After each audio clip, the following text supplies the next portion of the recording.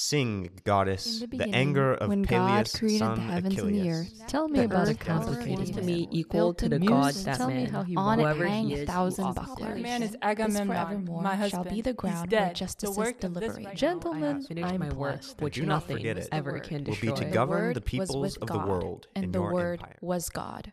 Hello. Welcome to another episode of the Good Fight Pod. I'm the host for today. I'm Natalia. And today we'll be talking about crime and punishment. Yay. Yeah. Yay, crime. Yay, Yay, punishment. punishment. Before we go ahead and get started, why don't we do a quick round of introductions? Hello, everyone. I am Chase. I am a student here at Columbia. I've been here on previous episodes, and I am very, very excited to talk about this novel today. I'm Gabrielle, also a student, also have been on this podcast. I'm as I labeled myself a few minutes before we started recording, I'm a recovering ex-Russian literature major. That doesn't mean that I have any authority on any of this. It just means that I'm very excited to be here. I'm still here. Hi, I'm Timothy. Timothy. Tim O.T. Tim O.T. As some people write in their planning documents. Yeah, that's what you write down. That's what I write down at the very least. But yeah. All right, let's get on to it. So, crime and punishment. As somebody who is taking Lit Hum right now, and actually crime and punishment was recently taken off of our syllabus just because our professor didn't think there was enough space. I was so devastated. I was like, oh no, don't take out crime and punishment, because there's honestly so much that can be said about this novel. It is one of the most famous pieces of literature of all time, and a lot of philosophical, theological meat can be taken out of it. So I guess to start that, what is anyone's familiarity with Dostoevsky? What do we know about him? What was his relationship to Christianity? And how can that influence our perception of crime and punishment? Anyone? Everyone's looking at me. Okay, as if I knew the guy. I mean, yeah, Dostoevsky he's one of the greatest Russian writers ever to live. Some people say he was the greatest. What can I say of value? There's so much to say about Dostoevsky. Orthodox Christian. But yeah, I mean, sure, he was an Orthodox Christian. We could, I guess, talk about the fact that what solidified him in the faith was he actually was he was a part of some sort of revolutionary cause in Russia, right? I think it was, I don't know what exactly the cause was, but I know that he was a part of a reading group. Yes, he was he was a part of a reading group in Russia that got him sent basically to be executed. And at the last minute when he was supposed to be executed, he saw in the distance the sunlight shimmering, I think, on the steeple of a church. And right when he saw that, he was actually pardoned. And instead of being executed, he got something which was a little bit more favorable, but still pretty devastating, which is he had to go to a Siberian work camp. And his experiences, not only in the camp, but also just the act of preparing oneself to die and then being spared of that one can see that in his work very easily. He was also a gambler. He also was never fully financially stable. He didn't reach a lot of fame in his lifetime, I believe. No, but he did not. But he had a little bit of a following somewhat. He wrote a lot. He was a contemporary of Tolstoy, but I don't think that they were friends or anything. They just kind of knew of each other. Yeah, no? I don't think they actually ever even met. Right. They were familiar with each other's work, but I don't think they ever met each other. No, certainly. I think my point in asking that question is, like, I think a lot of what Dostoevsky experienced within his life is obviously translated within all of his works, and not even just Crime and Punishment. There's Notes from Underground, The Brothers Karamazov, which Faven loves, by the way. She's always talking about that book. Who isn't? Yeah. So I wanted to give in that brief preview and recognize that, like, we are dealing with not necessarily a piece of pagan literature, as we have been reviewing within this past season, within the last season as well.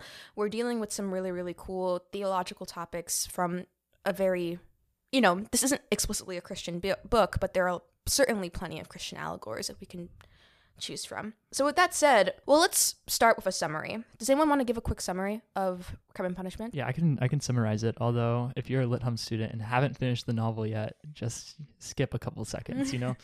So Crime and Punishment follows we can probably call him an anti-hero named Raskolnikov. He is someone who, and please correct me on the details, but he is a former student who contrives an idea that he has the power to murder someone morally. And so he plans to murder this woman and ends up murdering her and also murdering her sister and also stealing their goods. And that's actually, you would think that would be at the end of the novel, but it's at the very beginning. And so the whole novel follows him, detectives and other characters within this entire novel, like trying to figure out who the murderer is, his own psychological torment of the one who did murder, and eventually I will save the epilogue and the ending, but tune in next week because we will have a part 2 for Crime and Punishment. We can talk more about the ending. I think it's very interesting to point out that you would think that it comes at the end, the murder, but it actually comes at the beginning. You could almost say that this is a book that starts with the climax and the majority of the book is just the denouement thereafter, which I think is very interesting. Yeah, and it's so great that you guys brought that up because I wanted to, first of all, like go ahead and establish what exactly this type of genre this book would fall into. It's a thriller. It's a psychological thriller. And within our own modern context, when we think of a thriller, like whether it's like a book or a film, we think it's like jam-packed violent. There's all this stuff going on. It's really, really like intense. And this book is very intense. But as Gabrielle and Chase mentioned, it starts with a murder within the first part. And then the rest of it and the parts that are far more intense and far more, I guess one can say depressing, is the psychological torment that goes afterwards and the deconstruction of Raskolnikov's mind as he deals with this guilt. So I guess on that note, how does Raskolnikov rationalize his decision to murder this woman? This might be a huge question, but what are the direct consequences of such an event transpiring? And I can elaborate on what I mean by that later, but does anyone have any thoughts? I guess it's important to talk about the intellectual problems that Dostoevsky is reacting to. You can very clearly see that within the mind of Raskolnikov before he's going to murder this woman, a lot of the justifications that he's using are derived from very Enlightenment, very rationalist type principles. This idea that human reason will save us, that we can understand the actions of humans and the moral value of an action rationally. And I definitely think that Dostoevsky doesn't necessarily try to disprove this, but he's showing inherent problems with this way of thinking, this idea that you can rationalize every aspect of human action. At the end of the day, human emotion and human action is actually very irrational. Mm-hmm. And sometimes the answer to our salvation doesn't lie in human action, but maybe in more of a saving grace. Almost. I don't know if anyone else wants to speak. I don't think that I covered it in full breath. Or another thing that another thing that you can kind of point out is that he has this almost Übermensch mentality, which, I mean, they were Nietzsche and Dostoevsky. You could call them maybe contemporaries, but Nietzsche would have read Dostoevsky, but definitely, Raskolnikov has this mentality of a human being that is taking an action for the betterment of everyone else in a sort of utilitarian framework. He's thinking, if I murder this one person, many people will benefit from that, and he, as a man, is above certain moral laws, and he should take that action for the betterment of many people. But this is also disproven through the denouement and the guilt that he feels. Really, is it okay for a person to commit an immoral action for the betterment of many people? Is it really for the betterment of many people? Yeah. Is it really for the betterment of many people that one man should kill a person? And I guess to that same point, like, can Raskolnikov as a man, does he even have the ability or the authority to tap into, like, whether or not, like, one can even commit such an act? But that's, like, that's theological territory I have saved for later. Chase, did you have any thoughts? Well, just to kind of go off what Gabrielle was saying about how, we're not just our minds, that there's more to the human person than just our, our rationality.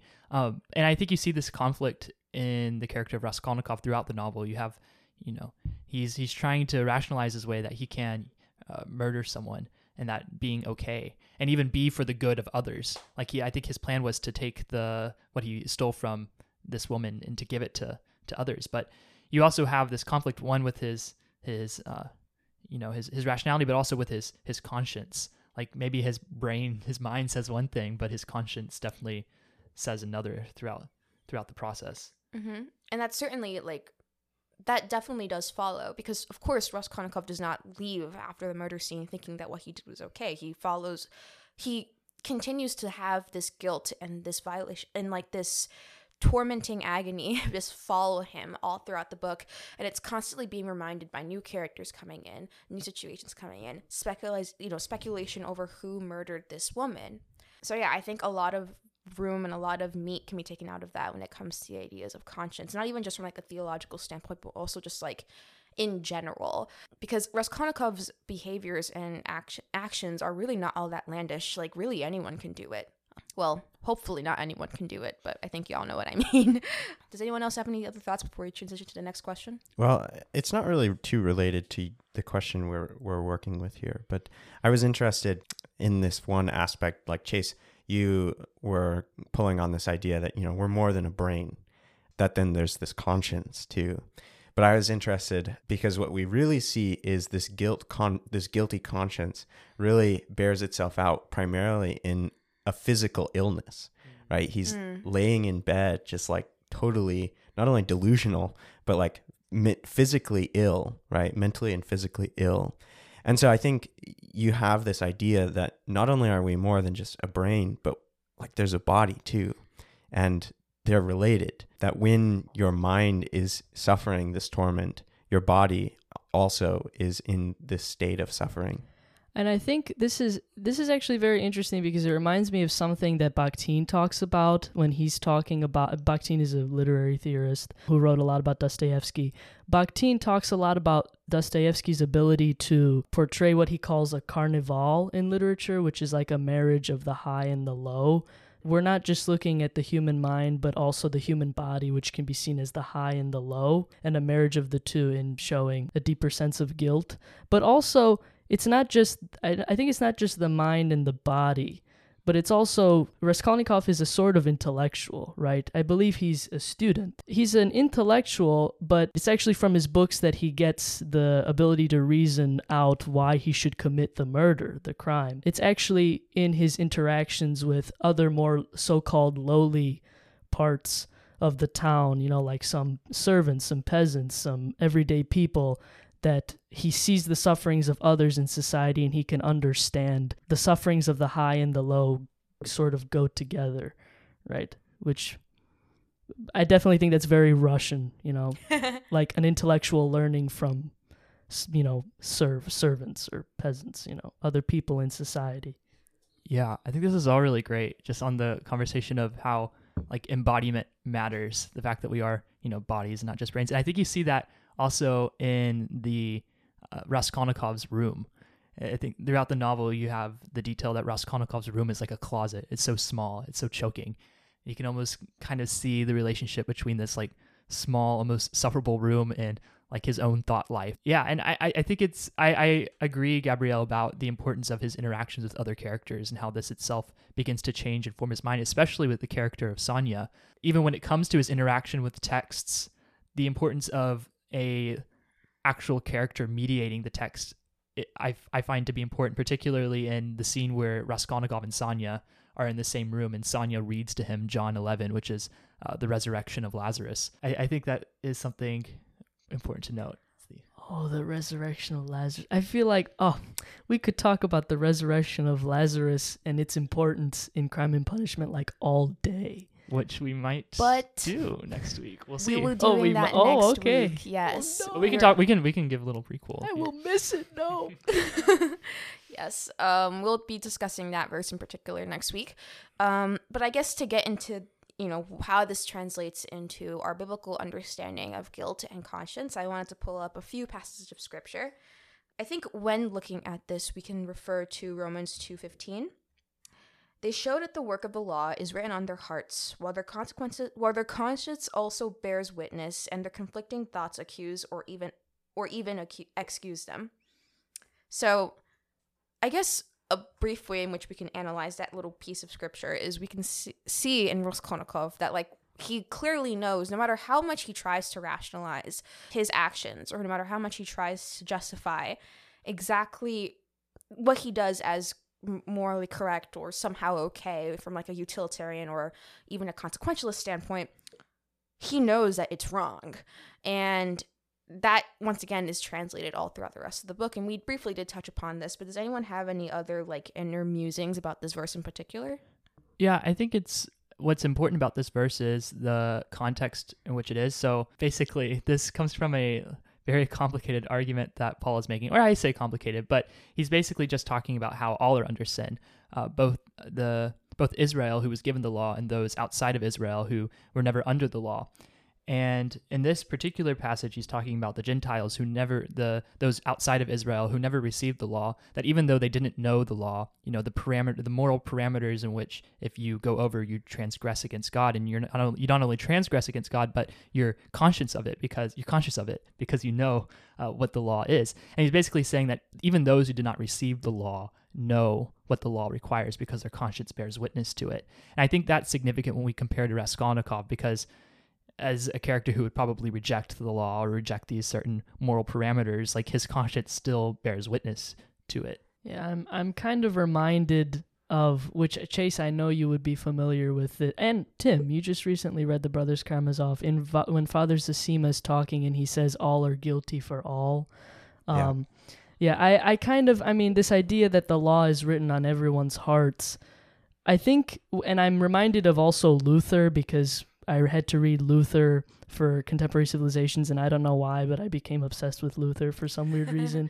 But this idea that the soul is not free when we're acting against the law of God, because we can feel the law of God pushing on our soul, right? This idea that even if you weren't ever taught, don't do this or don't do that, there's something almost within the soul, right, that kind of feels some sort of eternal law pushing down on you when you're doing the wrong action. And I definitely think that this idea of guilt, even if it's internal, it's definitely a very social thing, right? I think that one thing that definitely unites people is not just that we're all made in the image of God, right? And that we all have the law of God written on our hearts, but that we all did fall with Adam when he sinned. We all are all guilty for all. So I guess guilt is not just internal, but also pretty social, which we see when I was talking about how his guilt kind of realizes itself when he's interacting with other people, when he's seeing the sufferings of many different people in his town. I guess one thing that would be fair to raise is distinguishing between subjective and objective guilt, if that makes sense, or basically guilt that is worthy of guilt and guilt that is not worthy of guilt. And by this, I mean, I agree that guilt can often be born from like a social context, and that I can be guilty of something because of my certain community that in the eyes of God is not sinful whatsoever. And so it would be perfectly fine if I wasn't guilty of it. But there are also other things where it doesn't matter which community you're found in, it doesn't matter which nation or which tribe or what language, like you will be guilty of it because that is like the objective law that you're bound to. And that's the way human beings were created. So how can we, or how should we distinguish between those two different things? A couple episodes back, Grace Alita, when we were talking about Augustine's Confession, Grace Alita brought up like this thing about babies being able to like recognize their own nakedness, and I came back at her with the question of like, is that anthropologically like consistent across all civilizations, that like up until a certain point babies will like recognize their like this part of themselves? And she didn't have an answer, which is cool. I just put her on the spot. Grace Alita, I love you. I guess to that, like, it would require a lot of psychological and scientific anthropological research, but I guess to answer your question, from what I briefly learned from psych last semester, there does seem to be like a common thread between what is seen as like, I guess, like, you know, the things that we don't necessarily need to know. Like, some people get convicted about getting their ears pierced or having their child get their ears pierced. I wouldn't call that I'm sure God also would not, I'm not God, but I wouldn't consider that objectively sinful if you do decide to go get your ears pierced. Whereas most people will generally say no, murder is like consistently and completely off the table wrong. And we just have this natural aversion to this, not even from like a rational point of view, but also from like this emotional, like charged fury that just naturally comes with it. And of course, like, you know, I do think there are arguments to be made, but I think I'm just kind of rambling. What do y'all think? Well, I think there's like two frameworks I would think about this through. The first is the framework that Paul develops in the Corinthians, where he's talking about a strong and a weak conscience, right? And this kind of gets to what you were talking about, Natalia, about like getting your ears pierced or something, all right? And in Corinthians, he's specifically, I think one of the main topics he's dealing with is food that pagans are using in like a sacrifice, right? Or, you know, some wine that they used for an offering. Should a Christian can partake in that? And Paul really comes down on this idea that there's nothing wrong with doing that action itself. And this is where it gets to the matter of conscience, right? If you have a weak conscience, partaking in that food might cause you to sin, right? In this way that the way you're thinking about it, or the way someone might see you doing that action, if they have a weak conscience, will lead them to falter in the faith, right? Or lead you to, if you're the one with the weak conscience. But the strong conscience really recognizes this idea that we are free in Christ, right? That there are cultural actions that might seem wrong, but that in Christ we're free to do because we bear no cultural guilt, if that makes sense. And the second framework that I would think about this in is sort of like a natural law sort of framework. Yeah, we can bring in like Aquinas' theories into it. I was going to talk about C.S. Lewis, actually. Oh, really? Who, I mean, isn't necessarily dealing with this idea of the natural law, but in two of his books, actually, in the beginning of Mere Christianity and then in The Abolition of Man, he kind of appeals to this idea of what might be called like the moral argument in apologetics. Yeah. Like there are moral laws out there and we just like know them, right? They're pretty inherent. And especially in The Abolition of Man, he goes through and in like the appendix or whatever, he like lists all of these very similar moral laws, right? Moral codes and specific commands that they have that are very similar. He calls all of these together like the Tao, that this is like a very ancient sort of moral code that seems like pretty universally recognized in a lot of ancient cultures, one of which was Israel. And those are specifically carried in the Ten Commandments. And so in this framework, right, we're trying to distinguish more of what I think you're talking about, Chase, which is what is like objectively wrong? What should we not do versus what has to do with like this strong and weak conscience area? When it comes to that, I think it's really difficult, right? Because it requires a sort of reflexive knowledge of your culture to know, oh, you know, people typically don't do such and such thing. They have a reason for not doing it, but is it wrong in the eyes of God to do it if I have a clear conscience while doing it?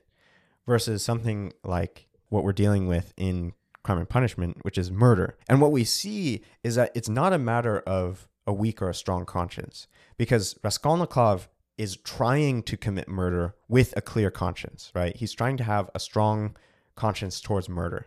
And what we see through the novel is that it's impossible, right? That the domain of murder is not in like that strong conscience, weak conscience sort of view, but it's in like the natural law view, that no matter how you think about it, you're going to have a guilty conscience about it. Wow. Wise words said by Timothy. Thank you, Tim. Does anyone have any other thoughts? Chase, I feel like you want to say something real quick. Yeah, to Tim's point, it's important to also distinguish like when our conscience is conflicting with what is actually objectively true. I think I'm thinking particularly like the importance of scripture and the importance of definitions using language that allow us to know what is good and what is wrong. And I think that throughout scripture, whether it's the law or other commandments that are given, like the importance of them is that they are intended to lead us toward the end which we were created, which is God. I mean, you have kind of like in the very beginning, God gave commandments to the human beings to follow, and by breaking them, they were led away from him. And you can see parallels between Raskolnikov's like disobedience and his conscience that bears witness to that. There's aversion in our conscience because of the fact that we are being led away toward what we are created to be. But I think it's also important to distinguish like how like what the law plays in the Christian life today, which we can talk more about, because everyone has sinned, whether you're under the law or not under the law. And that doesn't make the law bad, as Paul will develop in his argument in his letter to the Romans, but that just means that there is a necessity for the fulfillment of the law, which is Christ, and through him, the ability to actually obey the law of God in a way where you're not condemned under it. You know, I mean, I guess this is definitely related, you know, but it's a bit tangential. You know, I specialize in the tangential things, you know. As do I as well. But anywho, I do think that I want to circle back to what's the importance of guilt then. The law is definitely very important. As you said, Chase, you need the law of God in order to reach your end as a human, which is to be with God. And the role that guilt plays, I think, is ultimately that guilt is the recognition that you have strayed away from the law. Which I believe that this is what you'll discuss next week, right, Chase? Is about redemption, maybe? Question mark? Redemption, resurrection. I think they're all. Yeah, redemption, resurrection, right? You can't have that without recognition. And it's the same thing even because if we go way back to the beginning of the syllabus in Lit Hum with Greek tragedy, if you want to have some sort of catharsis, you have to have some stage of recognition. The Greek hero has to realize something has gone bad or something could have gone bad. And I think, you know, Natalia, you've mentioned that after the crime, the book is depressing. Maybe I'm messed up, but I don't think that it's that depressing. For me, whenever I read Crime and Punishment, I'm like, this is a human being who has done something atrocious, but now he's finding God. Now, I mean, even at the end of the book, which I don't want to spoil it, but sometimes you have to see that you've strayed and recognize that in order to want to return back, right? I wouldn't say sometimes. I would say all the time. All the time. Let's Yeah. say it. All the time. Everyone together. All the time. All the All the time. time. All the time. Yes. I mean, my reasoning in saying that, like, Crime and Punishment can be depressing is, like, if I were to say that Ecclesiastes is depressing, it's heavy, and it reveals a lot about humanity and about how we perceive sin and what is good in this world and what is bad in this world. I mean, I love Ecclesiastes. It's literally my favorite book in the Bible. But I think, I guess to your point, like, in order for one to come to restoration with Christ and be fully cleansed of one's sins and one's wrongdoings, one has to acknowledge that wrong.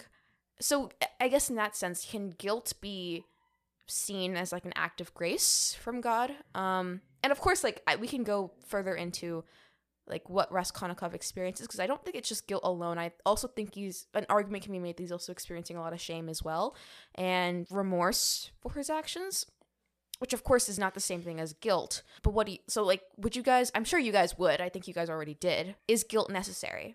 Yes. Yeah, we already established that. Yes. All the time. All the time. That was loud. Okay. All right. So when I was brainstorming with Chase yesterday about what we can talk about within Crime and Punishment, the first few chapters of Genesis came to mind. Genesis 3:1-13, and I won't read all of it, but I'll just read a few snippets. Now the serpent was more crafty than any other beast of the field that the Lord had made. He had said to the woman, "Did God actually say, 'You shall eat of any tree in the garden'?" And the woman said to the serpent, "We may eat of the fruit of the trees in the garden." And God said, "You shall not eat of the fruit of the tree that is in the midst of the garden, neither shall you touch it, lest you die." So already, Eve already had this is already made clear from God and also from her husband that this action of going forward and committing and taking the fruit is wrong. But, and you know, if you've read Genesis, then you know that this, spoiler alert, they do eat the fruit. What? In that act of rebellion and Eve going forward and saying, and basically essentially saying, like, no, I have the authority and I have, I guess, like a sense to say, like, to sway and think, no, that's not actually what God said. And of course the serpent is there, and, you know, it's not all Eve's fault. You know, I do believe Eve was responsible, but of course, the serpent was there too to go ahead and try and twist some things and be crafty. In that action was justified. And you can see that also within Raskolnikov as well, where like he's trying to rationalize every single facet of his action, but he ultimately cannot. Yeah, I don't know if anyone has any thoughts about that one parallel in particular. If anyone has any issues or disagreements, I'm willing to hear. Yeah, I think this just goes back to what I was saying about how sin itself being almost sin is anti-creation. When we sin, our consciences bear witness to that sin because it's going against what we were created to be. In Genesis 1-2, you have this picture of human beings created in the image of God, and sin like damaging our ability to be who we were created to be. And Paul makes a really good comparison in Romans. You should read Romans side by side with Crime and Punishment. How about that? Ecclesiastes, Romans, Crime and Punishment. Actually, well, Ecclesiastes and Romans is a very interesting thing to compare, because in Romans 8, Paul will actually talk about, the futility you have in Ecclesiastes, vanity of vanities, and Paul in Romans 8 is talking about the futility of creation being done away with because of Christ Jesus. And so, what I was saying is that Paul makes this comparison of first in Adam, all of humanity died, but in Christ, all of humanity is made alive.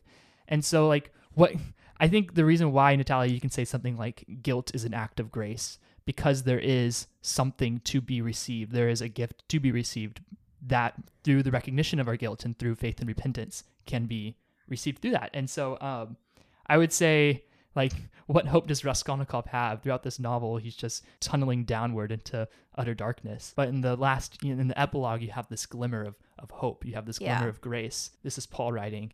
Therefore, just as sin came into the world through one man, and death through sin, and so death spread to all men, because all sinned. For sin indeed was in the world before the law was given, but sin is not counted where there is no law. Yet death reigned from Adam to Moses, even over those whose sinning was not like the transgression of Adam, who was a type of the one who was to come. But the free gift is not like the trespass, for if many died through one man's trespass, many more have the grace of God, and the free gift, by the grace of that one man, Jesus Christ, abounded for many. This reality that, yes, through Adam's sin, all have died, but through Christ's gift of grace, all are made alive through those who are in Christ, who have placed their faith in him.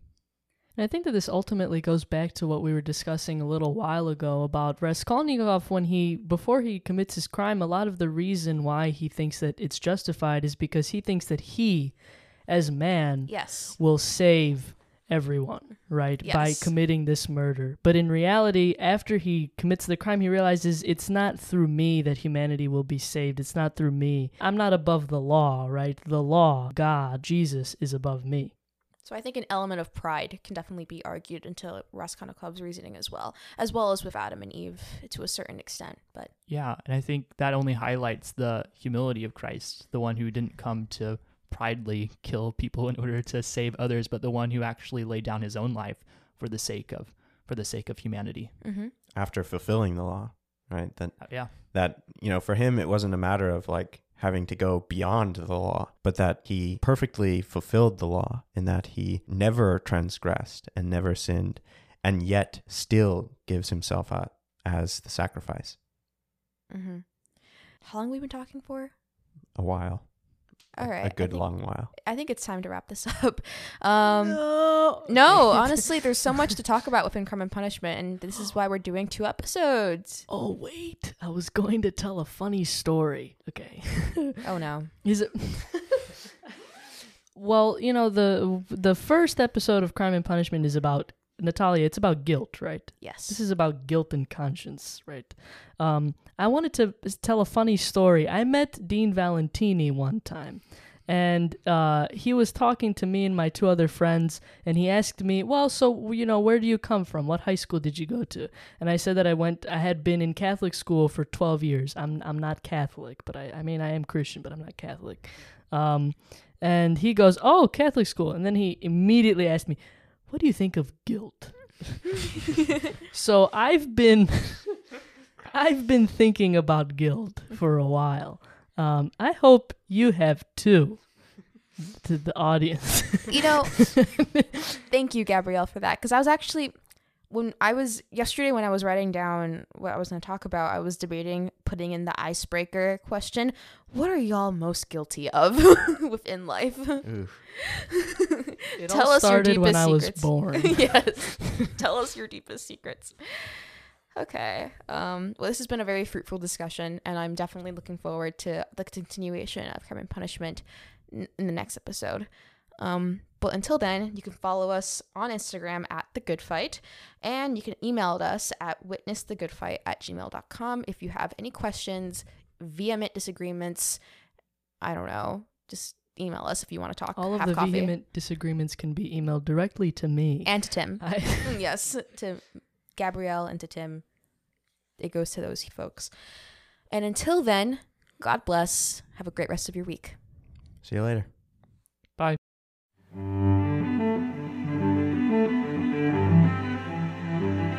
Thank you.